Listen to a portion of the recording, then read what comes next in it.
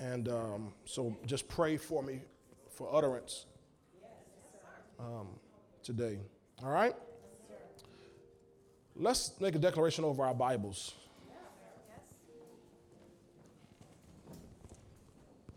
Those of you who are new, we like to take our Bibles in our hands and make declarations. You can do it with your iPad or your phone, your tablet, whatever you need to do.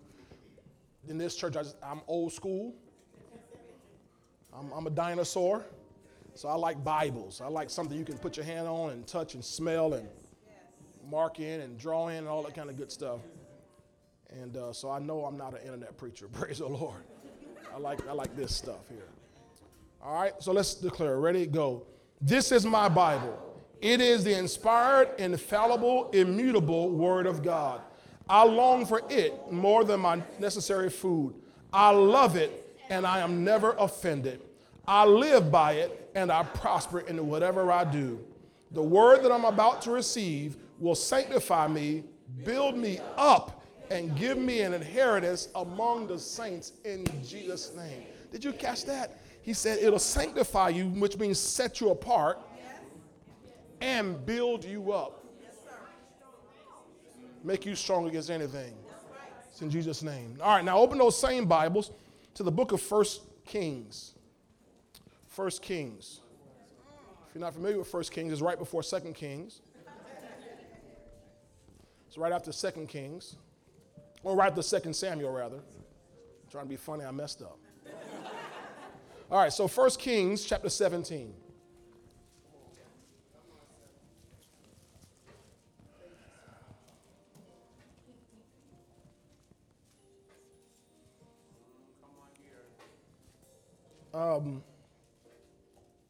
For time's sake, I'll read just one verse, so I'll have more time to deal with other things, all right? Verse 14.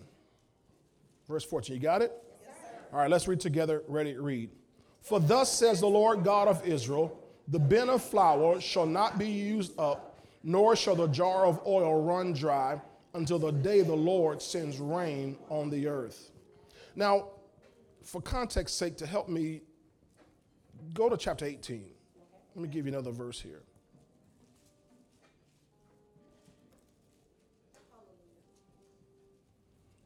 And I want to read two verses out of that, 21 and 24. 21 and 24. You have it? Yes, sir. Okay, let's read together. And Elijah came to all the people and said, how long will you falter between two opinions? If the Lord is God, follow him. But if Baal, follow him. But the people answered him not a word. So they didn't answer him that time. Verse 24. Then you shall call on the name of your gods, and I will call on the name of the Lord. And the God who answers by fire, he is God. So all the people answered and said, it is well spoken. It is well spoken. All right. Today I want to talk in this subject, and I want you to pray with me about it, is preparing for a showdown. Preparing for a showdown. All right, you can take your seats. Preparing for a showdown. Hallelujah. Now, I never want you to underestimate the power or the value of being in a prophetic ministry. In perilous times like we live in, we should be very, very thankful, Devin, that we are in an apostolic and prophetic house. And so many people across the nation, throughout the world, don't have the privilege of being in a prophetic house or an apostolic house. By apostolic, I'm not talking about a denomination. I'm talking about where you're under apostolic covering and you have an apostolic insight to the things of God. In a prophetic house, I'm talking about where your leaders and thus the people who are connected to the leaders have prophetic insight to the things of God. You should never, ever underestimate or devalue that. I gave you a scripture last year, Hosea 12, verse 13, where it says, by a prophet, the Lord brought Israel out of Egypt, and by a prophet, he was preserved. He was preserved. So by a prophet, the Lord brought them out, and that's wonderful. We were celebrating about, come out of debt and come out of whatever kind of things, but the Lord brings you out of a lot of things by the mouth of a prophet. But the part that I wanted you to see, the second part is that by a prophet he was preserved. For him to be, this Israel, all of the Israelites, the nation, being preserved means that they were kept from whatever was going on around them. They were guarded from downfall because they were under prophetic watch. You got it? Now, in 1 Corinthians 14, verse 3, I want you to see the value of the prophetic ministry. It says, but he who prophesies speaks edification, exhortation, and comfort to all men, or to men. It's contrasting those who just speak in tongues, and we speak in tongues. I said we speak in tongues. Nothing wrong with speaking in tongues. You definitely want to be speaking in tongues. You want to be definitely praying and speaking the mysteries of God.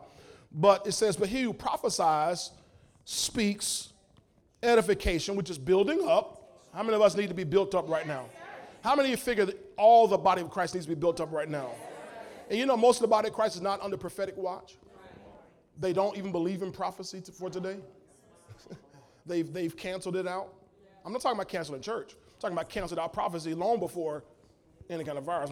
You follow what I'm saying? That's for yesteryear. That's long gone. That in the book of Acts. But he who prophesies speaks edification, then exhortation. Exhortation is pushing on. It's to tell you, hey, do this. Then it says, and comfort. Comfort is to strengthen you and give direction. So we need Holy Ghost direction now. Praise the Lord. But prophets, when we speak, we never fully know or understand what we're saying or what lies ahead. I want you to understand about prophets when they speak. That prophets speak what they can hear and perceive. But prophets never know fully even what they're saying. They never know fully even what's ahead. And I'll give you a scripture for that over in 1 Corinthians 13. 1 Corinthians 13, verse 9 says, for we know in part and we prophesy, come on, in part. So when the prophets speak, a prophetic voice speaks, they're speaking only in part because we only know in part. In other words, God doesn't reveal everything. He doesn't reveal everything. The Bible talks about the 9 gifts of the Spirit, which are also been canceled in most churches. The 9 gifts of the Spirit. We worry about canceling church. Churches already canceled the church. Most churches already canceled what the church really does decades ago. You follow what I'm saying?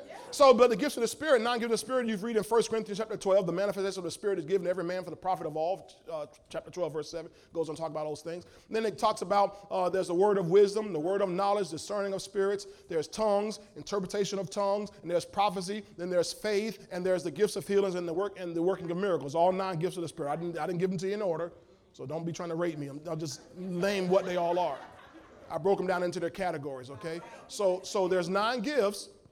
And it says, the first 2 that I mentioned to you, a word of wisdom or a word of knowledge, which means that it's an instruction or information, but it's not totally revealed to the one who gives it. Now I'm setting you up to show you something here. So when you hear, even when you get a prophetic word, it's incumbent upon the hearer, the receiver, to go back to the Father. All right, Father, show me fully what you're telling me. Somebody gave me a word. Okay, you can't just run on that word. You got to go back, spend time with the Father. Lord, show me fully what you're saying. They gave me a word, but to move, I need a paragraph. I need, you know what I'm saying? I need full instructions, Lord. You follow what I'm saying to you? Now, let me just pause here for station identification.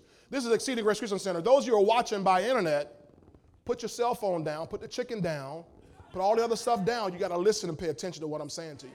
You can't be. I found that. I've tried. I'm watching preachers all over the place right now on TV, on the internet and stuff. And when you got your cell phone in your hand, it's always something. Your email alert or your text alert, something's going to divert your attention. Or you can walk into the kitchen and get you a piece of chicken or something like that. It's all kind of stuff. So you really have to focus hard when you're at home. Anybody know what I'm talking about? So those who are at home, especially Exceeding Grace Christian Center members, make sure you are focusing in tightly on what I'm saying to you, okay? Now, so when you get a word, a prophetic word, you got to go back and dig it out. Okay, now, so we know in part and we prophesy in part. All right, so I want to remind you of something here. It was precisely 15 weeks ago today, precisely 15 weeks ago today, the Lord woke me up. And he woke me up with these 3 words, bin of flour. Most of y'all don't even remember what I'm talking about. He woke me up speaking these 3 words, had me speak them, bin of flour. Now, if you're not familiar with bin of flour, we just read over in 1 Kings 17, verse 14, about the bin of flour should not be used up. So when I heard that, Elise, when I first heard bin of flour, I said, praise the Lord, all right, I'm going to speak that. I'm a prophet. I hear God. I'm going to speak that. That's for my church. It's for my family. It's for my life. And at that day, it was December 22nd, 2019. It's 3 days before Christmas, Barbara. So 3 days before Christmas, I come out. Y'all remember I came out that Sunday. Hey, don't worry about Christmas season. This bin of flour is not going to be used up. You're going to be able to spend it, and you're going to have money left over, and blah, blah, blah, blah, blah. You're a single mama. You're a single dad. You're a widow, whatever. Don't worry about all your money running out. God's going to take care of you, because I know in part. So I prophesied, TJ, in part. So I'm sitting there yesterday morning, and I'm getting ready to go into day 2 of my preparation, my message today, and the Holy Ghost stops me. Remember 15 weeks ago?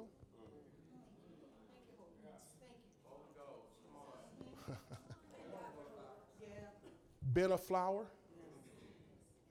Did you think I was just talking about Christmas?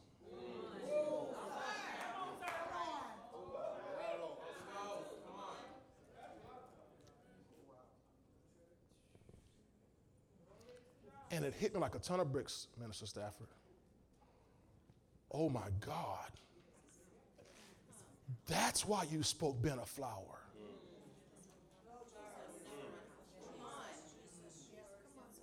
See, I didn't know what was coming.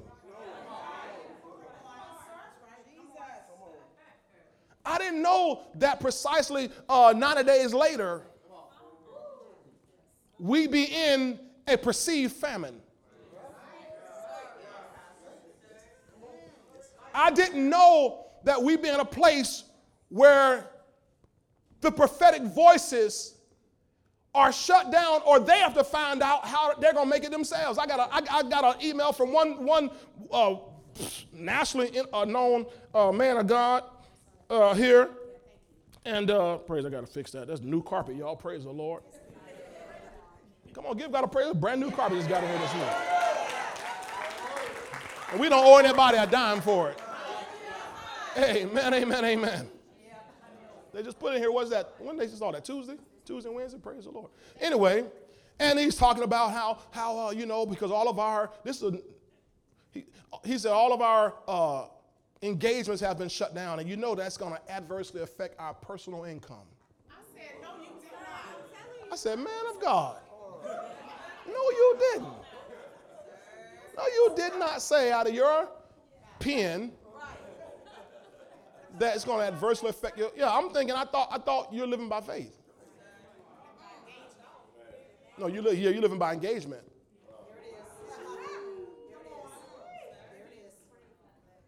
See, I didn't know. See, this is where Elijah is. When he said bin of flour, I'm thinking small. I don't perceive that there's a virus about to hit this planet. In fact, by the time he said it to me, December 22nd, it was already on the planet. Already moving throughout places we hadn't heard about it. The CDC knew about it. The Center for Disease Control knew about it last year. They had already started pulling in people to work and to prep and work for what was about to hit America. They just didn't tell all of us. They knew about it. We didn't know. And it wouldn't be so bad because the virus itself, the speculation wasn't as bad as what they speculate for the flu. But we didn't know that the governments of man would freak out and shut everything down. And now all of a sudden jobs are being lost and industry is being shut down and things like that are happening. That's going to cause this famine. Bin of flour. Is it coming back to you now? Yes. Bin of flour. Oh, Lord, thank you. You were telling us something then. You were preparing us then because he was not unaware. He was not ignorant. God's not surprised about what's happening. It's just it caught us off guard. But thank God for that he had already given us a word, bin of flour. So you and I know we don't have any reason to fear during this time whatsoever. Because Father God has already set us up. Prepared something ahead of time for his people. Thank you, Lord.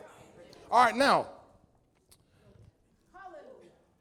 in Amos 3:7, the Bible says the Lord does nothing unless he reveals it, his secret to his servants, the prophets. So it says God does nothing. The Lord God does nothing. Now, the Lord God is not behind coronavirus. He's not doing this, but he is doing something. That's good right there.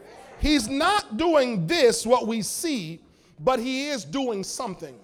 And you and I, what we have to do is make sure we don't focus our eyes, all of our attention on what the devil is doing and get our eyes back on what the Lord is doing. When the psalmist said he prepares a table before me in the presence of my enemies, the implication is don't look at the enemies, child of God, look at the table. So while the enemy is doing something, God is doing something too. And what the enemy is doing is trying to deter us and distract us from what God already said he was doing.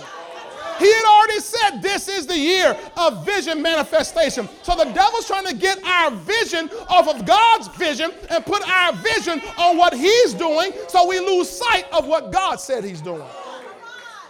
But I'm not going to let that happen. And if you hang on tight to us, I'm not going to let you do that either.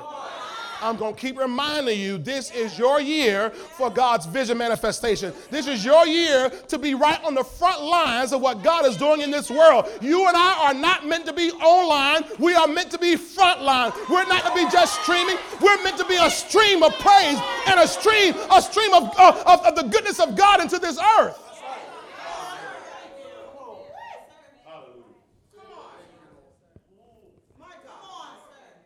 The Bible says there is a river whose streams thereof make glad the city of God. We're supposed to be streaming and making glad the city of God. That's the only streaming we're bound to. See, because we're in, God reminded me of this yesterday. He said, I told you it's my time. It's my time. Haven't I been telling you all that? God says it's my time. Not my Jonathan, my God. It's God's time. So the devil, remember when Jesus in Mark 9 and Matthew 17, there was that man brought his little son to be healed. His son was vexed of a devil, and the disciples couldn't cast him out. Yes, sir. All right. And Jesus finally, when he got to him, Jesus spoke to that demon, told him to come out, and all of a sudden the boy began to convulse worse than ever. He had been convulsing. He had been acting out. But when Jesus cast the devil out, the devil began to act worse than ever. Till he fell as dead. So when the devil knows he has but a short time. So in the time that he's being put to flight, he's got to act worse than he ever has acted. And show out more than he's ever shown out. But he's still got to come out of this thing here.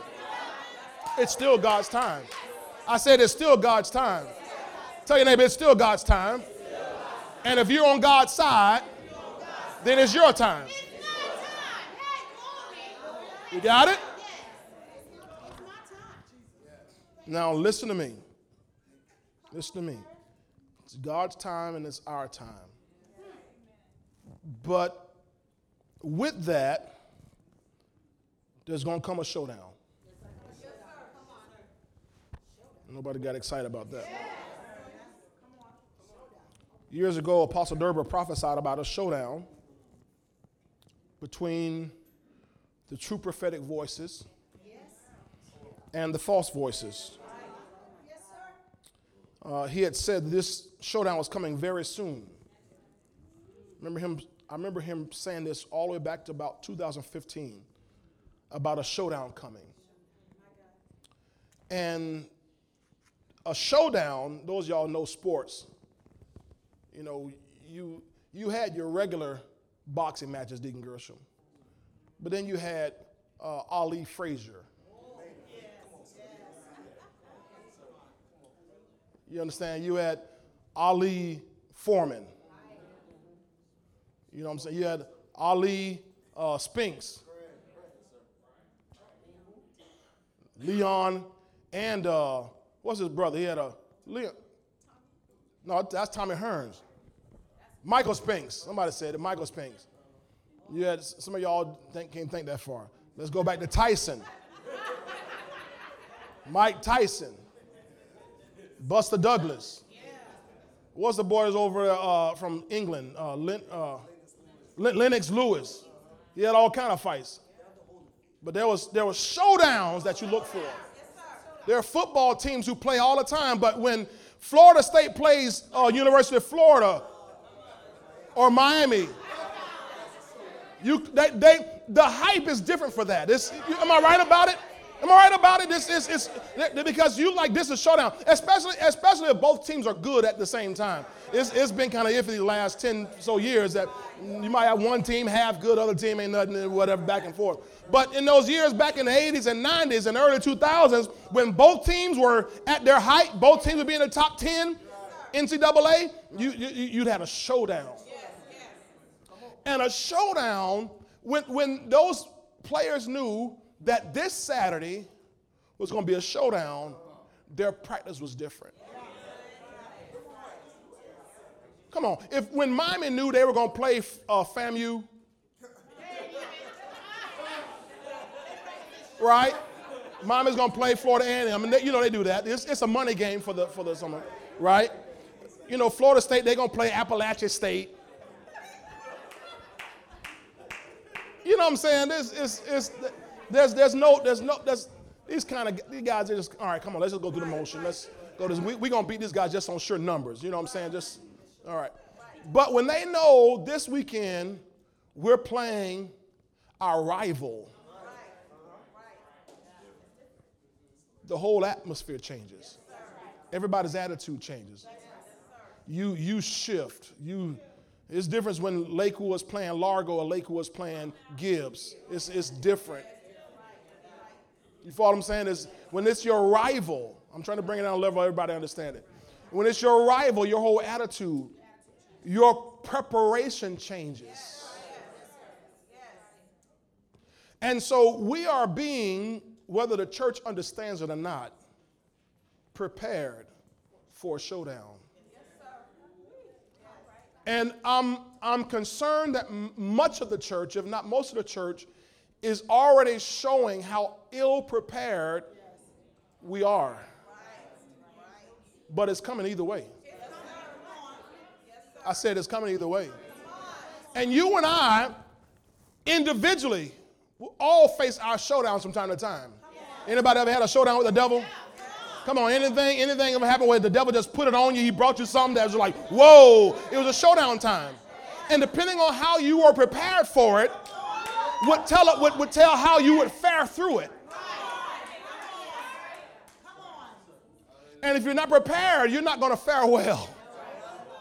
But if you're prepared, if you've practiced, if you've gotten yourself in order, if you've gotten yourself strengthened, gotten yourself built up, then when the showdown comes, whenever it comes, on a Thursday, on a Tuesday, on a Sunday, on a Friday, 2025, whenever it comes, you're ready. you going down today, boy.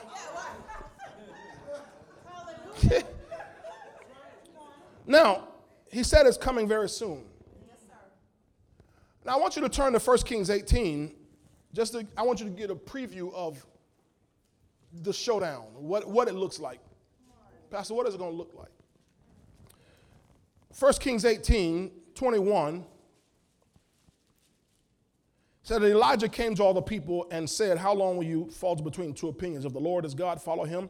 But if Baal, follow him. But the people answered him not. Then verse 24, we read it. Then you call on the name of your gods,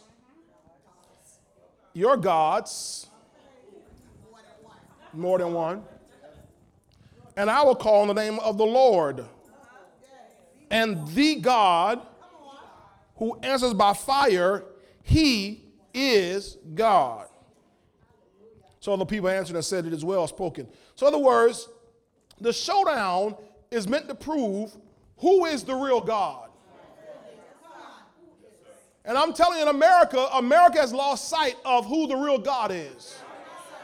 This nation that was supposedly built on us having religious and freedom and liberty to worship the only true and living God, now we've kind of forgotten who that God is. And we're saying God we trust is on our dollars, and we still pledge allegiance to the flag, of the United States, America, and to the republic, which is in one nation under God with liberty and justice for all. But somehow we've lost sight of who that God is, and we open our borders and open our gates and let all kinds of gods in. So now there are all kinds of gods who are running America. But God is going to make sure before this thing is over, everybody knows who the real God is. Now, I want you to see something here in 1 Kings 18. Because they're in 1 Kings 18, they're still in a famine. We read 1 Kings 17, this drought hits and a famine hits. So they're in a famine in chapter 18. And God said, I'm going to send some rain on the earth, but the rain hasn't come yet. God sends Elijah to go talk to Ahab, the king. Okay? Now, look at verse 17. Verse 17 said, then it happened when Ahab saw Elijah that Ahab said to the church, is that you, O troubler of America, of the world?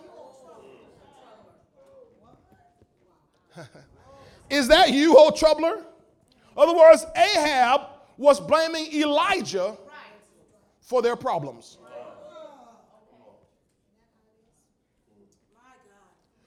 One of the things that happens through time before there is a genocide or massacre of people is governments and media must place blame on that party. When the Jews went through the Holocaust, the propaganda placed blame on the Jews for the problems in Europe and throughout the world. So we got to shut them down.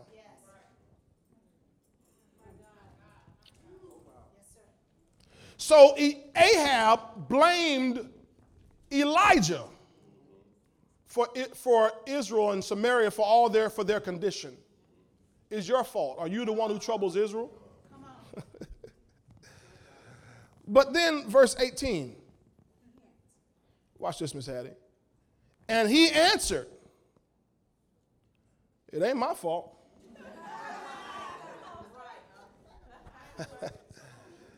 I've not troubled Israel, but you and your father's house have, in that you have forsaken the commandments of the Lord and have followed the Baals. Now, I want you to get this. I'm going to ask the media to switch to the Message Bible. I want to read verse 17 and 18 in the Message Bible. I want you to see this, what it says here. Give me Message Bible, 1 Kings 18, verse 17 and 18 in the Message Bible. Let's see if we can get that. I want you, because it's interesting the way, message is funny how it puts things. Praise the Lord. All right, we got it? 1 Kings 18, 17 and 18. Glory to God. I need a backup phone or something. Praise God. All right. Yeah, This software is wonky. We got it? You said there we go? No. Oh, you got it. Okay. You got to make this bigger for me. 1 Kings 18. I'm looking for 17. Yeah, I can't see it. All right. Verse 17 says, 17 through 19, it lumps it. The moment Ahab saw Elijah, he said, "So it's you, old troublemaker." "It's not I." This is the response. "It's not I who has caused trouble in Israel," said Elijah, "but you and your government."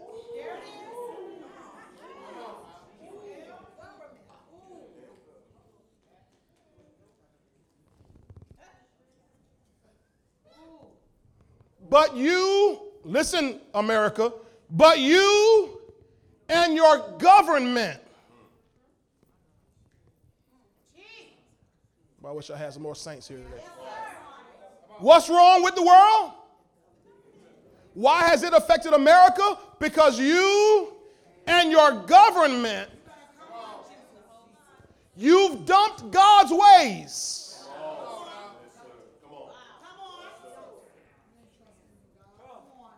You have restricted the church and legalized sin.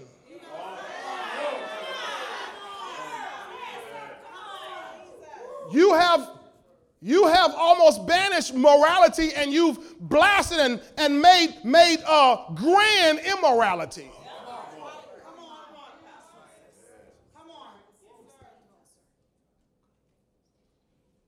Are you saying God's doing this to America? No. No. The curse is out there. It's out there. Stand tall, man of God. The curse is just out there. See, the good thing about God is that the curse is out there, but when you're following God's ways, he covers you from it. He keeps you from it. But if you put him out of your school,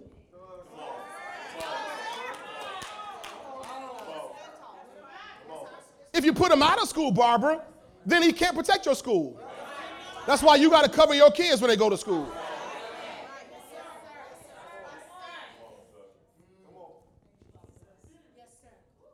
You put them out of City Hall. Oh, come pray, but don't mention Jesus. You put him out. Then he can't cover your city. Oh, you follow me? So you and your government, you've dumped God's ways and commands and run off after the local gods, the Baals. The Baals. Oh my goodness. I want you to see this here. He said, your problem is you've been worshiping at the temples of Baals, the altars of Baals. Baal is the false gods. In fact, I want you to look back, media, go back to 1 Kings 16. You can go back to New King James. I don't need the message anymore. Y'all got the whole thing about the government? Yes, sir. New King James, 1 Kings 16, verse 33. I want you to see this. Remember talking about Ahab and you and your government. And Ahab made a wooden image. Ahab did more to provoke the Lord God of Israel to anger than all the kings of Israel who were before him. So Ahab is a very evil man. Now, one of the problems for Ahab is he married a lady named Jezebel. I'll get to Jezebel in a minute. So Ahab came from a line that was wishy-washy, but when he joined forces with Jezebel, who was a heathen from somewhere else, a heathen, an absolute heathen, an absolute idol worshiper, she influenced him. It's the same thing that happened. Remember when Solomon, God called Solomon, he was going to be the king, and now Solomon, God said, hey, now be careful. Don't go marry all them other people now. And what did he do? He went and married all them other women, boom, and tore his whole kingdom up. The problem wasn't the fact, watch this now, this is 2020. I'm just talking about back then. The problem wasn't that he had more than one wife. The problem was he married idol worshipers. In that time, it was fine. Wives and concubines. Praise the Lord.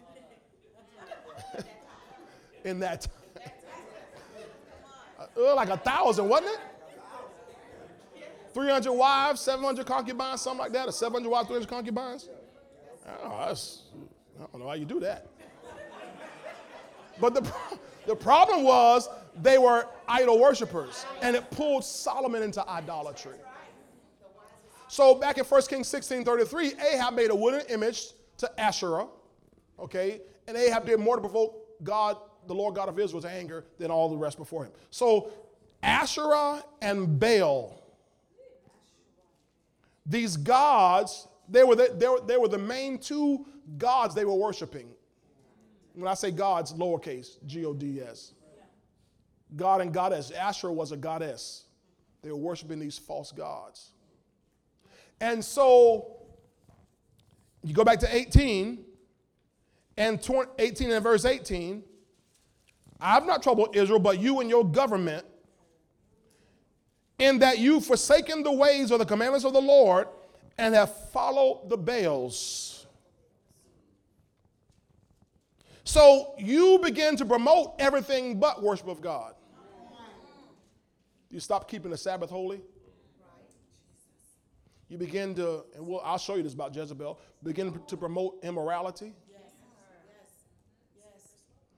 It's a steep, slippery slope. And what happens is you start building all these other temples and altars to other gods. You forsake God and you move him out. We don't need you today. We don't need you now. So then okay, let me ask this question. When you worship God, truly worship God like I pray that we all do, but I know we do here together. When you worship God, you bring in his presence. Am I right about it? And in his presence, there is fullness of joy. Come on, and at his right hand, there are what? So when you worship God, you get his presence, his joy, and pleasures. So whatever you worship, you get what it has. Come on, catch up with me. So when you worship God, you get what he has.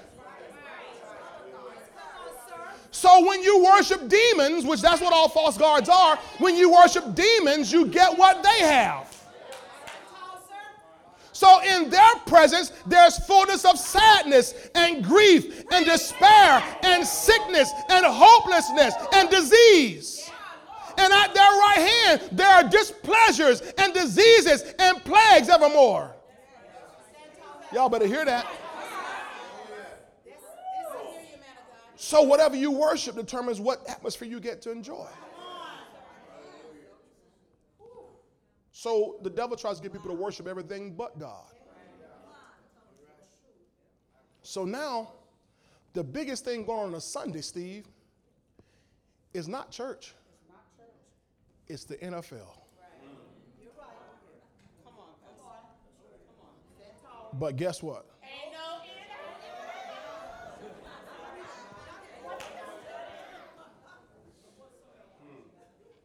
All the false gods. Now listen, I'm a sports watcher.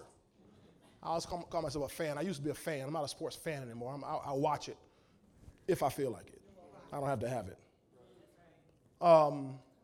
But to most of the world, that temple and altar of entertainment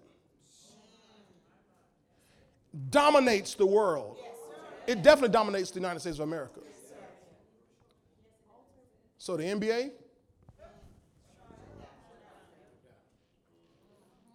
remember when the children of Israel, they had the Ark of the Covenant, and the Philistines had stolen the Ark of the Covenant, and the Philistines took it and put it in the temple of their god, Dagon, and they went the next morning and they saw Dagon, their false god, had fallen. Boom. So what did they do? And watch what you're going to see here in a little while. They propped it up. And so what you're going to see them doing in our nation is try to prop up. Let's save the season. Let's save the league. They're trying to prop up that entertainment temple. And it wouldn't be bad if people weren't worshiping at it. It's not evil in and of itself. But the moment people start worshiping that, People are, Pastor, I ain't going to make church on Sunday because I'm going to the Bucks game. Go right ahead.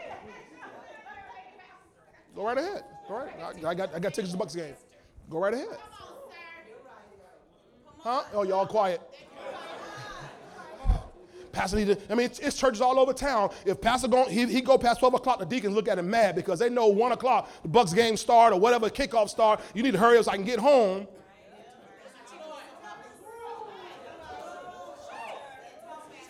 They've left the worship of God and worship at the altar of the Baals. It's the false gods. So y'all don't get mad at me, please.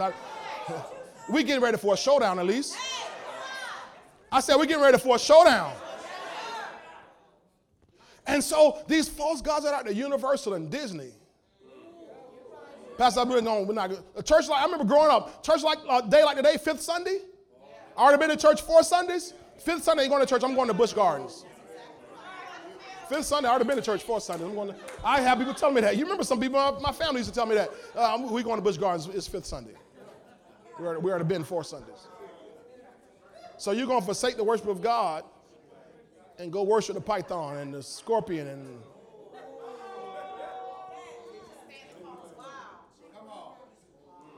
now see, to people, when I say this, and somebody online mad right now, but when I say this, they think, well, no big deal. Okay, maybe in your mind. But in the grand scheme of things, whenever you forsake the worship of God and you begin to worship other things, you are in idolatry. And idolatry invites famine and drought and pestilence and disease and plagues. Whereas God's worship invites joy and pleasures and blessing and fruitfulness and multiplication. Are you hearing what I'm saying to you today? They followed the Baals. Hollywood. You might as well not even watch TV. It's all reruns now. Am I right? This is all reruns because they can't make anything. Are you seeing all these temples, all these altars that have been erected have been shut down?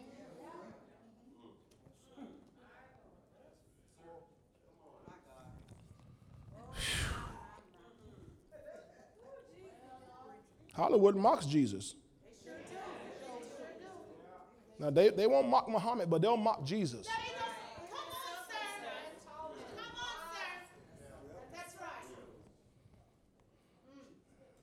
We built altars to science and medicine. Now, to speak of creationism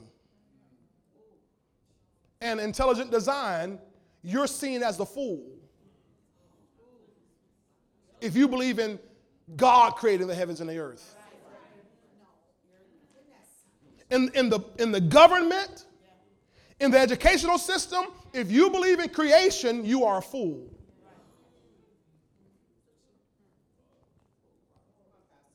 But I wish I had something more exciting to preach about today. Because they worship at the altar of science. Evolution, Big Bang. That's all it's got here. Explosion happened and all this came about.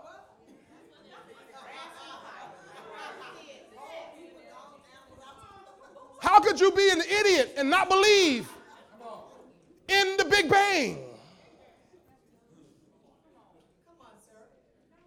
You're an idiot. You're a fool to believe in intelligent design.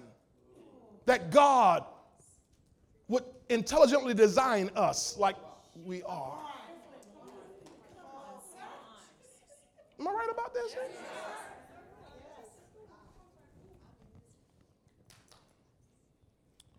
Now, let's go to something here. Y'all still in 1 Kings 18? Yes, sir. Help me, Holy Ghost. He said, you follow the Baals. Now go to verse 19. Go to verse 19. Because I told you there's a showdown coming here. Yes, sir. Pastor Joshua, there's a showdown coming. He's getting men like you ready. It says verse 19. Verse 19. Now therefore, this is Elijah talking. He's talking to the king, but now he talks and says, now therefore send and gather all Israel to me on Mount Carmel. He's calling for a showdown.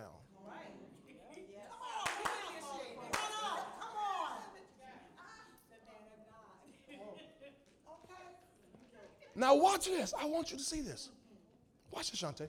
He says, the 450 prophets of Baal, in other words, Baal has prophets that promote his agenda.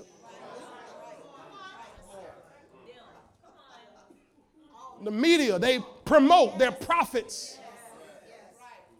Professors in school anymore, they're prophets of Baal. In Hollywood, they're prophets of Baal.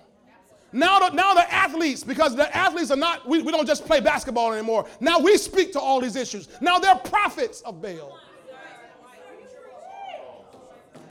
And I understand athletes should be doing more than dribble basketball. I understand you're more intelligent than that. But what on the wrong side of it, instead of being a prophet of God, you are a prophet of Baal. And I don't care how big a name you got. I don't care. If you're not talking God's word, you are a prophet of Baal. Now watch this. This is what you got to catch. He says, prophets of Baal and 400 prophets of Asherah. Watch this. Watch this, Mom.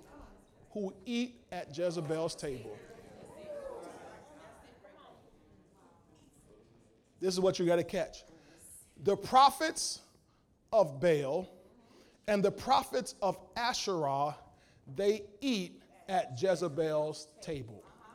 Which means they are endorsed, funded, sent by the false religion, by government.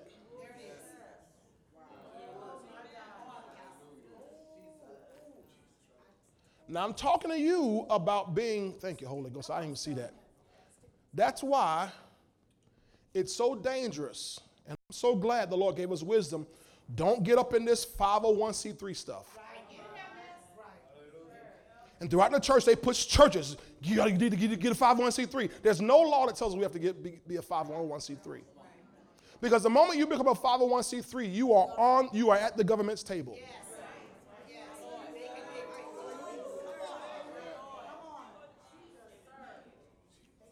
I'm talking about as churches. Now, if some of y'all might have nonprofits, your nonprofits, by force, you have to do that to a degree. I'm talking about a church, though, with a prophetic bent to it. A prophetic church that's going to be free cannot be at Jezebel's table. Now, you got to see this. Elijah is setting up a showdown with those who are at Jezebel's table against him, which implies I'm not at Jezebel's table. I don't need your endorsement. I don't need your stamp of approval. I don't need your seal of approval. I don't need your funding. I don't need you to feed me. I'm going to show you this in the preparation. I've learned how to live on God's supply.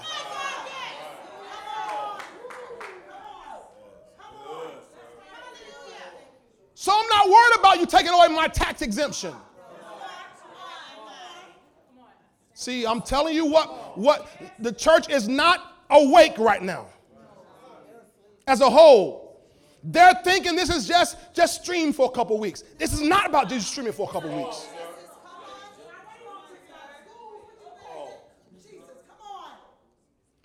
This is the showdown that's been prophesied. I need you to understand, ladies and gentlemen, we are in the last days. What we sang about for the last 30 or 40 years, what our parents and grandparents sang about these last days, this is it. We are here right now. We're coming to the time right now where you're going to make some decisions about you and your family. Where those of you, as soon as they open school back, we're going to open school back. You're going to make a choice about your kids going back to school. You better hear what this preacher's saying to you. Because you're going to have to choose whether to make sure they have the vaccine or not.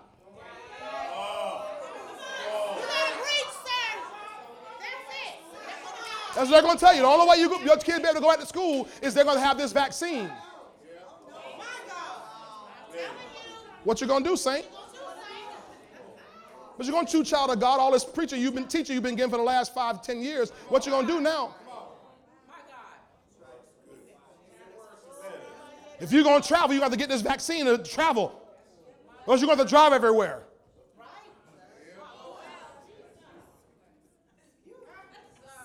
See, I need you to hear me and don't just be on vacation during this time.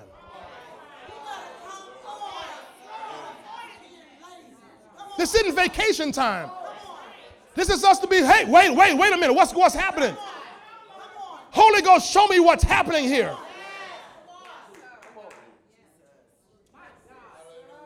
We are preparing for a showdown.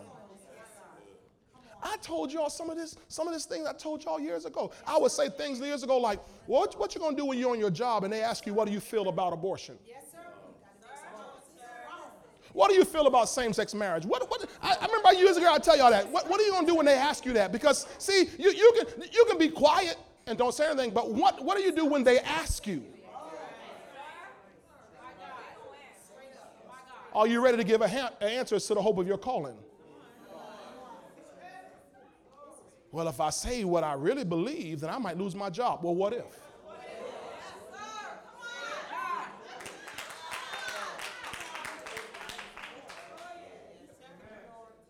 See, this is what God's been getting us ready for the last several years.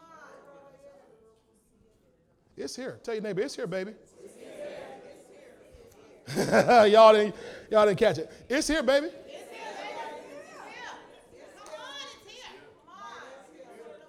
And the happy thing about that is I know Jesus Christ is coming real soon.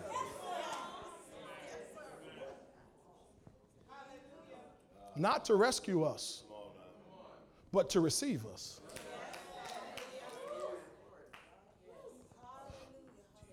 So what are we going to do? He said these other prophets sit at Jezebel's table. They live off of the government. Their lifestyle is tied to Baal worship. Their lifestyle isn't tied to the true and living God. Their whole lifestyle depends. Even if one of them gets an inkling like this ain't right, you can't say nothing. Got to keep carving that wood. Got to keep lighting them candles. Because my lifestyle depends on that. What if I lose my funding? What if I lose my stipend? What if I lose my job? What if they take my house? What if they kill me? What if they kill me? What if they kill me? What if they kill me? Put Revelation 12 on the screen. Revelation 12, right around verse 10.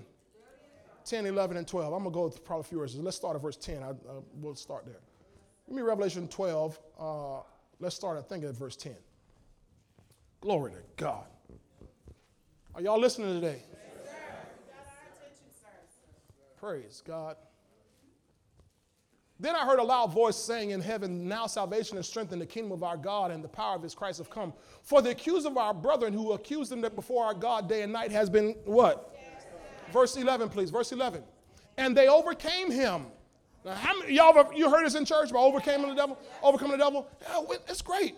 But they overcame him by one, what? Blood of the Lamb. 2, and 3. It's all 3. People talk all the time about the blood of the Lamb. The blood still works. The blood. Word of our testimony, yeah, we're going to testify. Yes, yeah, we're going to, and we confess and all that kind of stuff. But this last part, you never hear that in a song.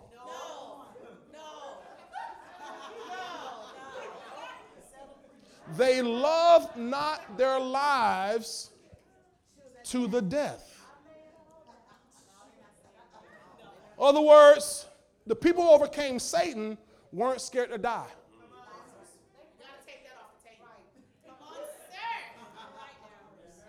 Ask me, but what if you die?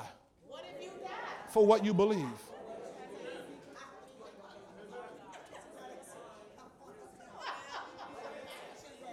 Let Let me give you my answer. To be absent from the body is to be present with the Lord. The only reason I have to stay here is for you. That's what Apostle Paul said in Philippians chapter 1. He said, I have a desire to leave, but it's more needful for me to stay here with you. Only reason Paul said, I want to go. He said, the only reason I'm staying here is for you.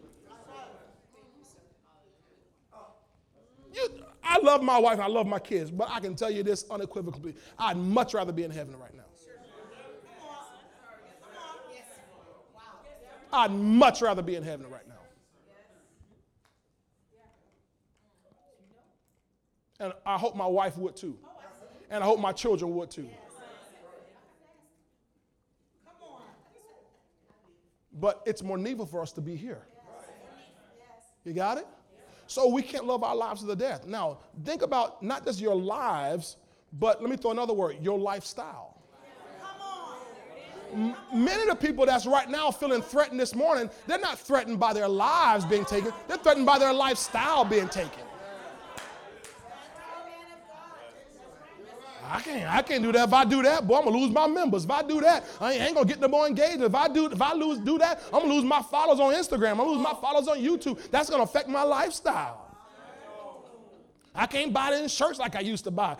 Some singer the other day talking about, I ain't got no engagements. I can't buy no shirt. I ain't got no engagements. All my concerts been canceled. You mean you buying shirts based on concerts? See, their lifestyles, not their lives. So far, nobody threatened their lives. Only threat right now is everybody's lifestyle. And they're freaking out because they're not willing to give up their lifestyles to overcome Satan. Yeah, thank you, Holy Ghost. I'm just going to doggone it say it. If every church in America would have some gall, they would say, Mr. President, Mr. Governor, Mr. Mayor, we are all going to meet in this church and we're going to pray till the power of God hits. And if you got to arrest us, arrest us. If you do whatever, because I'm not afraid to give up my lifestyle to overcome Satan.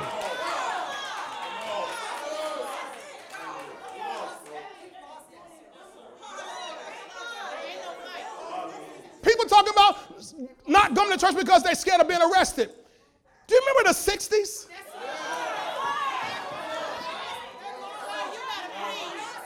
Do you remember the civil rights movement? Scared of being arrested. They were under the threat of being bombed every Sunday. Churches being bombed across America. They're afraid of being bombed every Sunday. You scared of ticking off the mayor. You scared of ticking off the president because a lot of national known pastors. They on the president's advisory board, and the president suggested something, and they all shut down like little old pansies.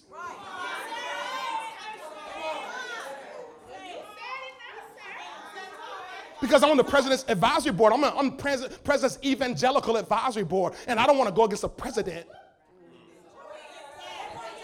See, no, you don't want to mess with your lifestyle. Having your name on his board affords you a certain lifestyle. You ain't ready for the showdown. I almost called this message today shut down or showdown. Because what most of them chose to do was shut down instead of have a showdown. See, but I don't love my life to the death. My lifestyle comes from God. So if God gave it, then the world can't take it away.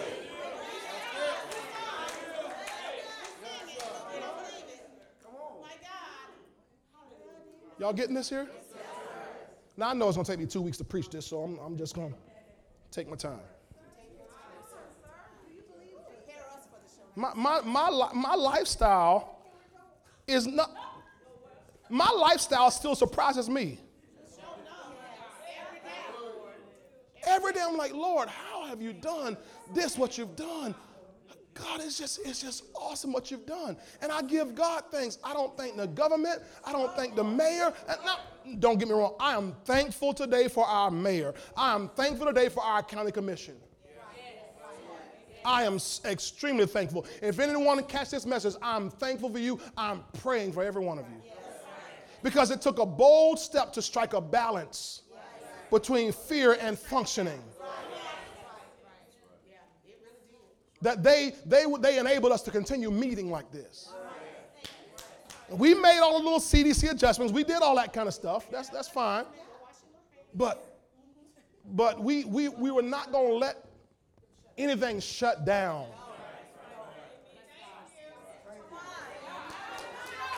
Because I don't eat at Jezebel's table, Chris.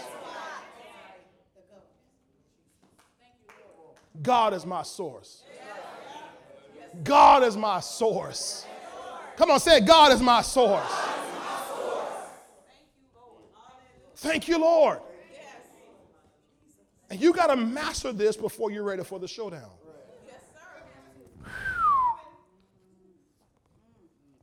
Now, oh my God. Go to 1 Kings 18:24. Here's a showdown, what he said. Then you call on the name of your gods.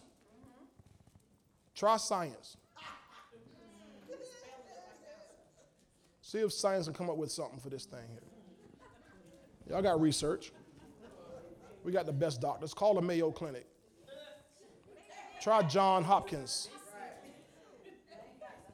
Go over to Oxford. See if they got some over there in Oxford that'll. Try the ancient Chinese medicines that they have. See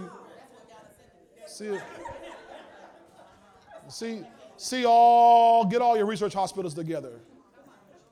Check the Harvard Medical, Yale and Princeton. Just get them all. Get Stanford. Stanford's got a good medical school. Let's see USC. See what they have. See if they can come up with something, because our nation, our world is being ravaged. Surely they can come up with an idea here in a couple days, right?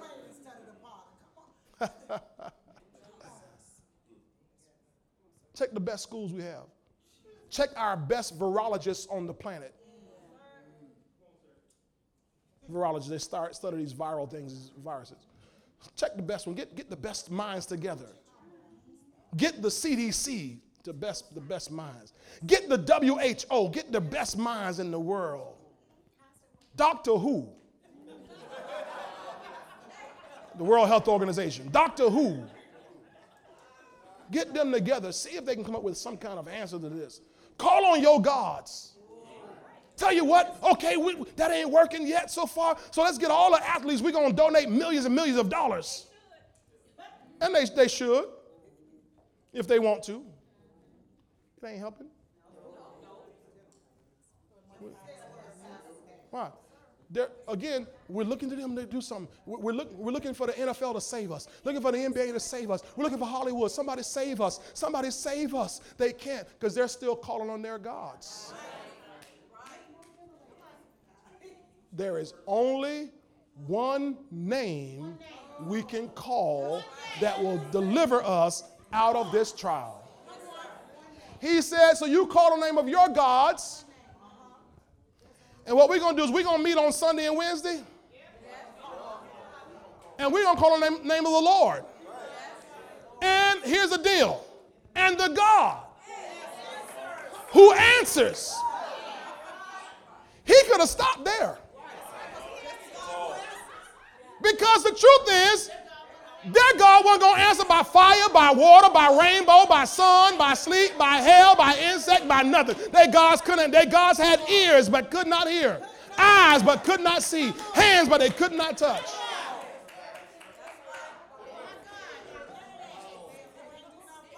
God said back in Isaiah, how goofy is it for your gods? You go and get a tree and cut it down. Chop your piece of that tree that I made. Carve your image in it. Set it up on a stand. And then take the rest of it and put it in the fire to warm yourself. God, his words are, how stupid is that?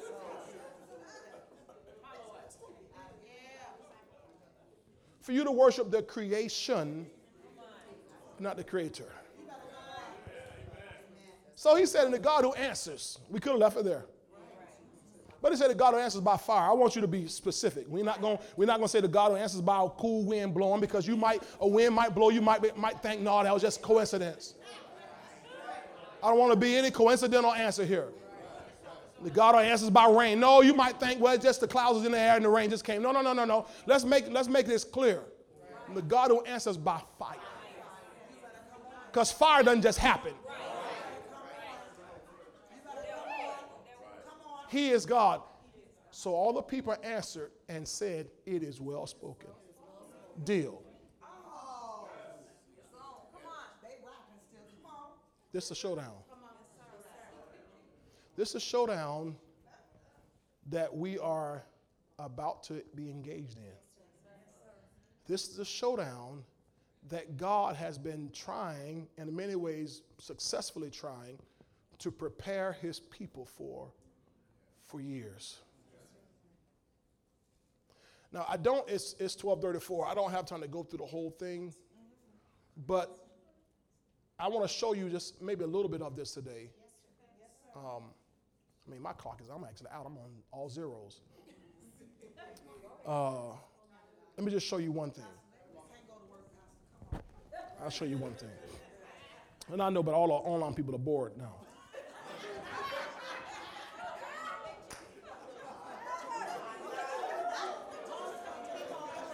They want to flip channels.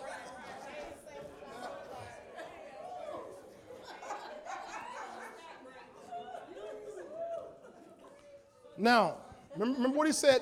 The prophets in chapter 18, they sit at Jezebel's table. Go back to 1 Kings 17. Let me just give you one part of this. One part of this.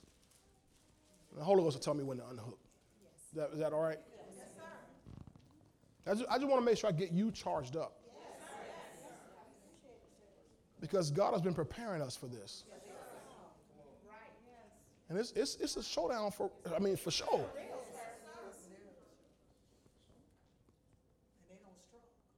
And they've struck him.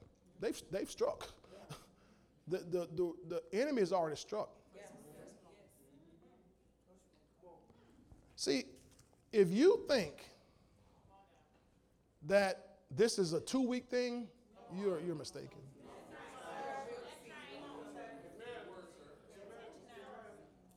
That was just a trick to get everybody to sign on to it, to try to keep people calm. Just for 2 weeks. Because if the devil had come out and said, hey, we're shutting down for 6 months. What? You think people have been hoarding toilet paper? They'd have been shooting for toilet paper around here now.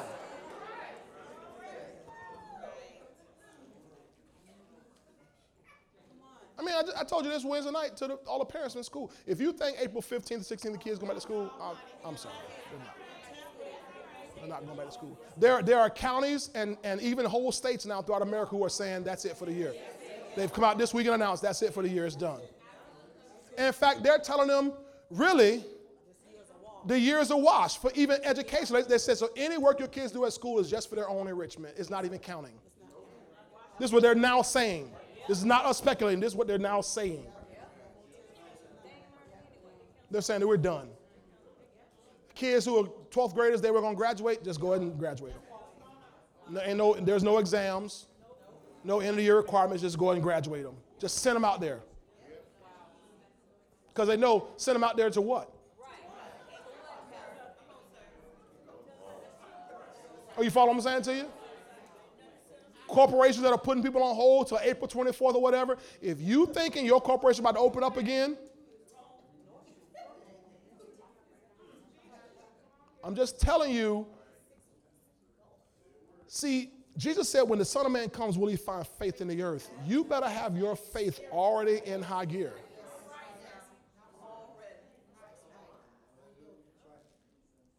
And if you think that by Easter, they're going to open churches back up, you got another thing coming. President said, now this is, to me, part of this his fault. See, I'm not on his advisory board, and I don't really like him that much. So I'm just telling you. I'm just going to tell you. I voted for him because I agree with some of the things he said, but I don't like the man as a man. So I'm not beholden to anybody.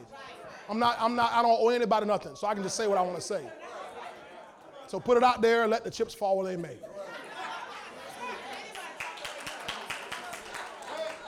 I don't like his attitude. I don't like his mouth. I don't like his disposition. I don't like how he talks to people. I don't like his disrespect for people. I don't like it. He couldn't be a leader in my church and I let him keep leading. You follow what I'm saying? So all these pastors there, the president, I don't want to hear it. Because you won't let him be on your board. So let's just be honest. So he's the one that put out this whole 10-day thing and then called the churches, 1,500 churches had him on a line conference call and asked him to shut down for 2 weeks. Now he comes back and says, well, wouldn't it be great to have everybody open by Easter? You blew it. You messed it up. They would have been open at Easter, but you put them down. You had the churches stand down.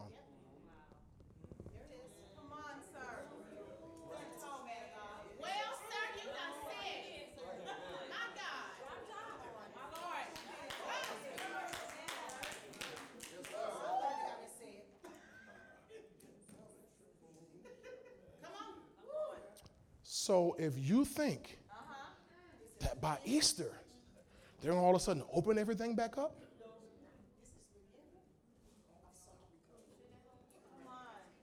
sorry. So if you pastors and churches and all of us, if we've not learned how to live by faith, it's going to be hard.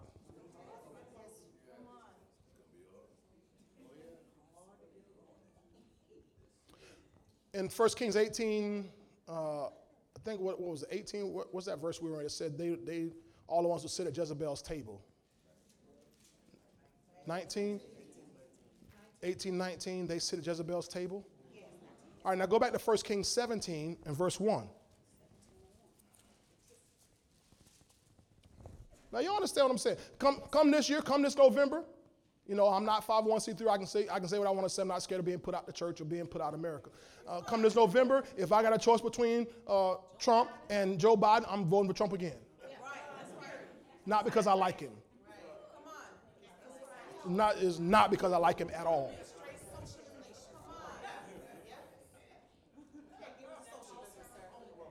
It's because of his stances on certain issues. You understand? Other than that,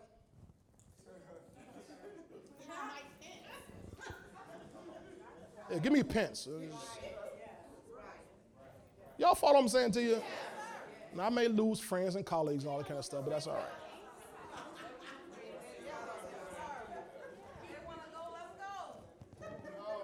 Look at 17, verse 1. And Elisha the Tishbite of the inhabitants of Gilead said to Ahab, as the Lord God of Israel lives, before whom I stand, there shall not be dew nor rain these years except at my word. The prophet running the climate. Then the word of the Lord came to him, saying, get away from here and turn eastward and hide by the brook Cherith, which flows into the Jordan. Now remember what I showed you here. Elijah referenced people who've been fed at Jezebel's table. He was not. So he's got to live by faith. So God, when this drought and famine hits, he sends he sends Elijah into social distancing.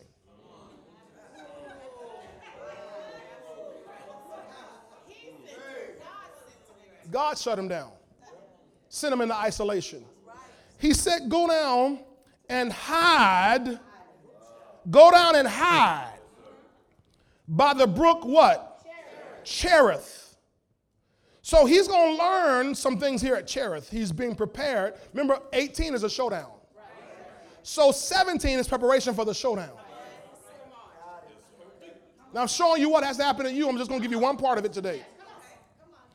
So go down to the brook Cherith. Now that word Cherith is the Hebrew word kerith, which comes from the Hebrew word karath, which means, listen to this, to cut, cut off, to cut down, to cut off a body part, to cut out, eliminate, kill, cut a covenant.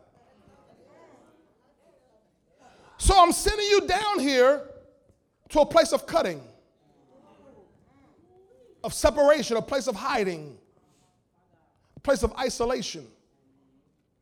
Now watch this. Here it is. Here it is. Here it is. Cherith is a place where you break up with the world.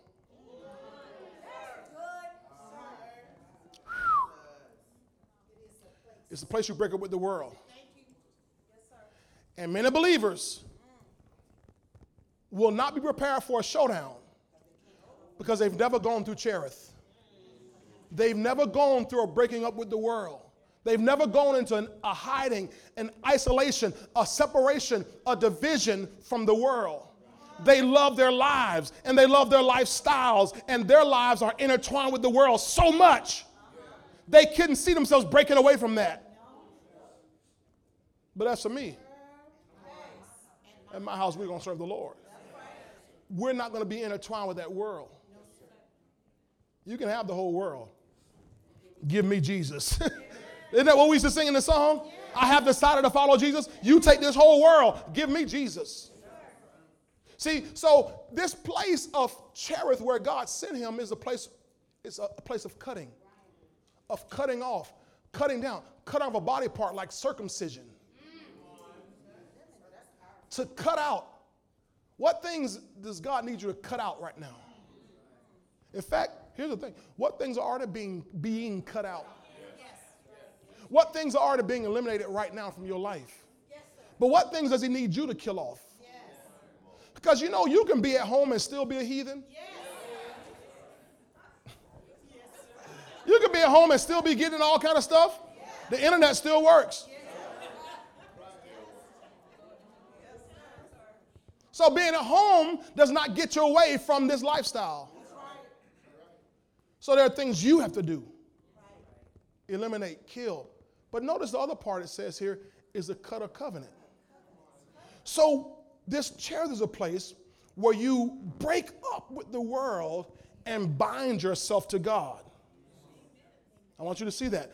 I'm breaking up with the world and I'm going to bind myself with God.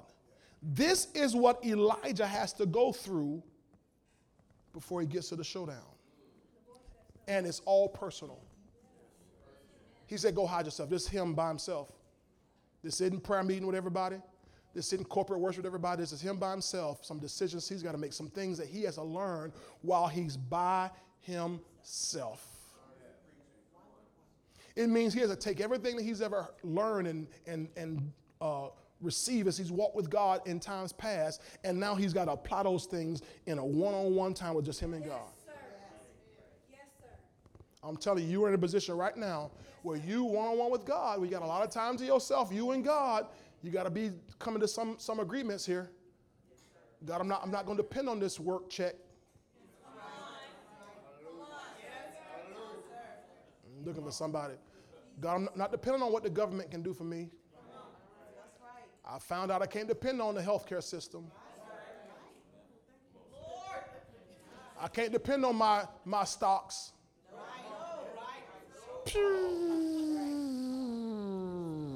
Oh, I invested in oil, Pastor Rowe. Invest in oil. I remember oil just a few months ago was like $60, $70, $80 a barrel. Yesterday it's $21.84 a barrel. Energy stocks, yeah, that's safe.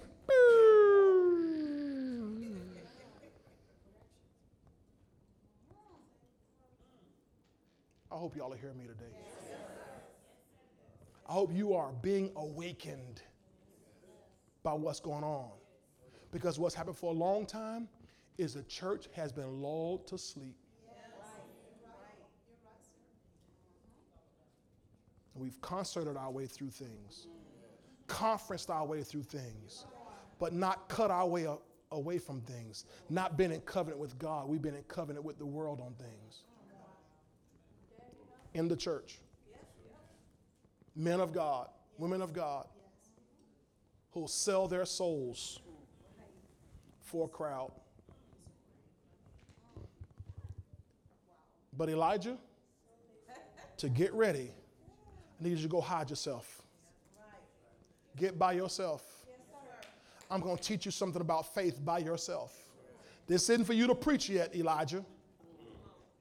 Y'all missed that. This isn't for you to preach yet, Elijah. Too many times preachers just, they're going to go preach something that they have not learned themselves. They're going to write a book and have conference on something that they've not mastered themselves. So God said, Elijah, I need you to go get by yourself. I'm going to teach you something, let you master some things before I send you over there to Zarephath. Now, Zarephath is the place he gonna lead a ministry.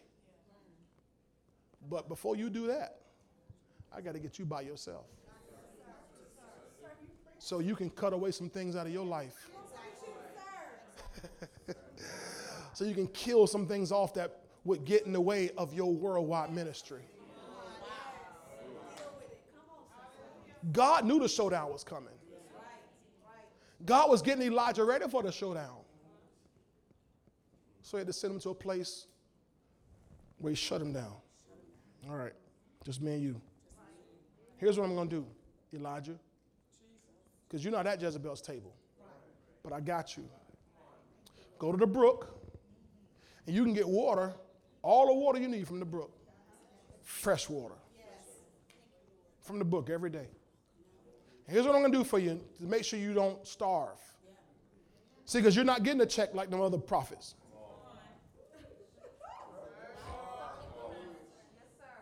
You don't have you're not an influencer like these other prophets.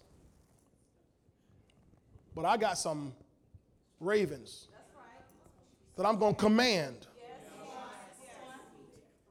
to take care of you.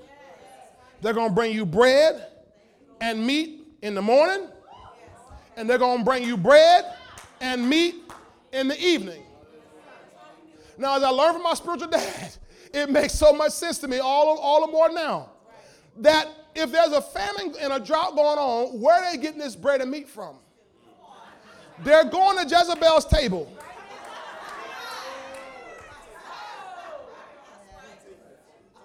Because last I checked, ravens don't cook. They don't bake. So they got to go somewhere where there's already some fresh baked bread and some freshly prepared meat and bring it to Elijah.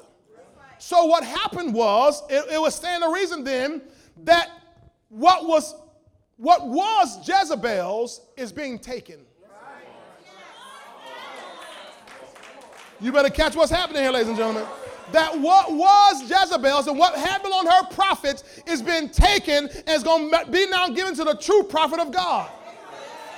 So here's what you got to see. As Dad prophesied years ago, God's bankrupted the devil. So what the devil has had, what he's had in his possession, what he's been controlling is now about to be taken from him and put into the hands of the true people of God who are not going to bow down to Baal, not going to bow down to Asherah, they're not going to bow down to Jezebel, they won't bow down to Ahab, they're going to serve the only true and living God, and my God shall supply all your needs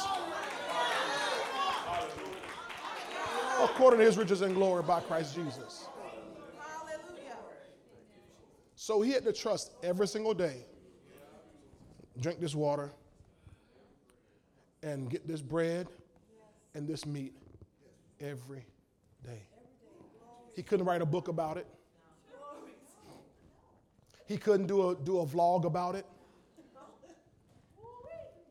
He couldn't start a YouTube channel about it and preach, and he couldn't host a conference about it. This is just him and God. Him and God. Him and God. He's learning to be totally independent of the world.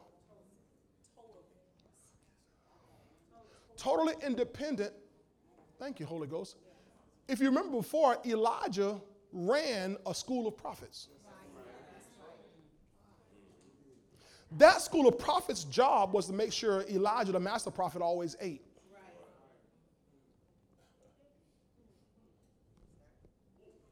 Elijah didn't go out and get food. Elijah didn't go out and get his supplies. The school of prophets did. And God said, Come over here by yourself. You can't depend on nobody but me. Because for the showdown, you have to make sure you know that when everything shuts down, I'm going to take care of you.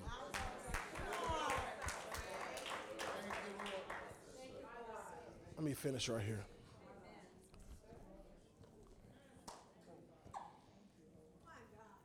When you hide in Cherith, there's no fans and no friends and no followers. It's just faith. Your faith can't grow without you cutting out all sources of fear and unbelief. So God had him hide himself because there was a drought. But God had him hide himself. And in hiding himself, he's able to learn about God's divine supply. So that from then on out, he'd be independent of any source but God. Y'all got it? Yeah. Now, let me finish by saying this. Some of you remember, if you've read the Bible beyond those chapters, 17, he's getting them ready. 18 is a showdown. In 19, you see where he's running for his life.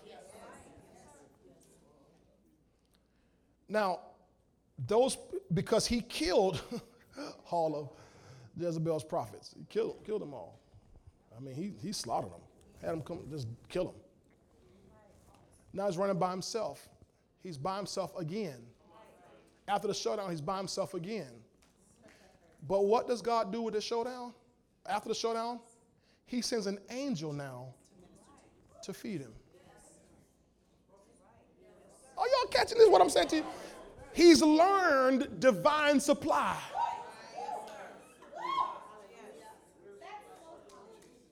So he wasn't scared of the showdown because by now he knows God will supply my needs.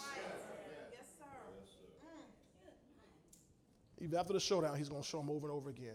Now, you come back Wednesday. I'm going to get into this Wednesday night probably, unless he tells me to save it till Sunday. I'm going to get into Zarephath because if you can get through Cherith, your train is not done. You get promoted to Zarephath. But Zarephath is a whole nother level of learning. Whole other place of development. And when you get through Zarephath, then you're ready for the showdown. Amen? Y'all receive that today? Will you get on your feet and give God a hand of praise if you receive the word of God for today? Praise the Lord. Hallelujah. Praise you, Lord. Praise you, Lord. Praise you, Lord. Now, I'm just grateful again that I've learned how to preach not for a response or for reaction, rather, but for a response. In other words, I don't have to have you run around the church flipping over pews to know that I preached. I've learned that the Word of God is sufficient by itself. And my job is to release the Word of God and for you to allow the Word of God to penetrate your own spirit and then produce in you what He sent it to produce. Praise the Lord. Praise the Lord. Praise the Lord.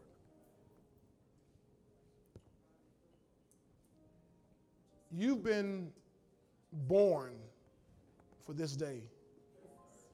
Acts 17:26 says that God already pre-appointed the times and the places where you would live. So He needed you to be here, but He needed you to be here now. So you and I are in the earth for now. We weren't around for slavery time. We weren't around in the medieval times. We're around for now. We're the generation of those who God is raising up for this end days showdown. There's no need to fear. Oh, no need to fear whatsoever. No need for you and me to be afraid, not only of a virus, but of the government, of man, of anybody. There's no need for it. There's no need for it. No need for it. If God be for us, Who? Who can be against us? So he is for us. He will fight for us and give us the victory. I'm believing God that in this house we'll be among those. We're not the only ones, trust me. We're not. At that, when you read back in 1 Kings 17, 18, 19, Elijah thought he was the only one. Lord, I'm the only one that hadn't bowed the knee to Baal. And God said, man, I got guys over there that they ain't bowed themselves either. You just can't see them. In other words, you might at times feel like I'm the only one. Has anybody felt like that among your family, among your friends? You're like, God, I'm the only one. Well, you're not the only one. You can look around you already and know you're not the only ones. But we can also, we know that even among churches and pastors, we're not the only ones. And there are some churches and pastors who they were ordered. I mean, absolutely, or there's no way they can meet. So I'm not talking about people like that. I'm not talking about people like that. God has people, even those who are, there might be some of those underground churches meeting, Pastor, again, we don't know. People who are going to stay in faith. And they're fighting this good fight of faith. Whether we see them online or not, they're fighting this good fight of faith. There are people who've been interceding for 30 years. Y'all hear me? There are people who've been interceding for 30 years for this time. Who they saw it coming. So it's God's time. It's our time. And the showdown is about to happen. And my Lord is getting us ready for that great day. Amen. Now, Father, I ask you today, Lord, to take this word that we've put in our hearts and put more light on it for us. Give us more light. Give us more revelation. Give us more wisdom, more understanding about the word. I pray that you cause this word to become really big in our hearts. God, that we would not be vacationing in our mind right now. That we not be on a leisure schedule right now. But realizing, Father, that God, we're really in a time of war. We're in a time of war right now. And that God, we know that you will and your people will prevail. You said the gates of hell shall not prevail against the church. And so, God, we stand in confidence that we will win. And we already have the victory assured and guaranteed for us. Now I pray for each person in this room and those watching us today online who were not able to be here. I pray, Father, that God, that you strengthen every one of us. That God, you, as we go through our time at Cherith, that Lord, you show us what things must be cut away. What things must be cut off. What things we must kill off. What things we must eliminate. So that we can, Lord, be in a place of cutting that covenant with you, Lord. That place where we bind ourselves to you. God, we pray that today you would show us how to eliminate whatever thing is wasteful, whatever thing is not expedient. You said in your word, all things are lawful, but not all things are expedient. Show us where the things are not expedient. That we got to get rid of, attitudes and thoughts that we've had, unbelief that's been in our lives, so that, God, we can operate at a level that shows we're ready for the showdown. Hallelujah. God, thank you that, God, you're building yourself, Lord, an exceeding great army in the earth. Not only us, but there are others, Lord, who are all over this land, this nation, this world, who are also feeling this sense, this sense that it's time for the showdown, and that we will not back down. We will not draw back. God, we know that as you told us, Lord, to put on the whole armor of God. This is what it's all about. This armor we've been preaching about. This is what it's all about, Father. This sword of the Spirit, which is the word of God, this shield of faith, this helmet of salvation, this breastplate of righteousness. Thank you, Lord, for our loins girded about with truth and our feet shod with the preparation of the gospel of peace. Praying always with all prayer and supplication in the Spirit. Thank you, Father, that, Lord, we are able to be armed and ready for whatever is before us. And we will not fear what can man do to us. But, Lord, our faith is in you, Lord. Thank you that all of our needs will always be met, be supplied. Our desires will be granted. We will not decrease, we will increase. We will not diminish, but God will go higher and higher in you. And Father, I pray now in the name of Jesus Christ that God, you continue to strengthen us with might by your Spirit in our inner man, we pray.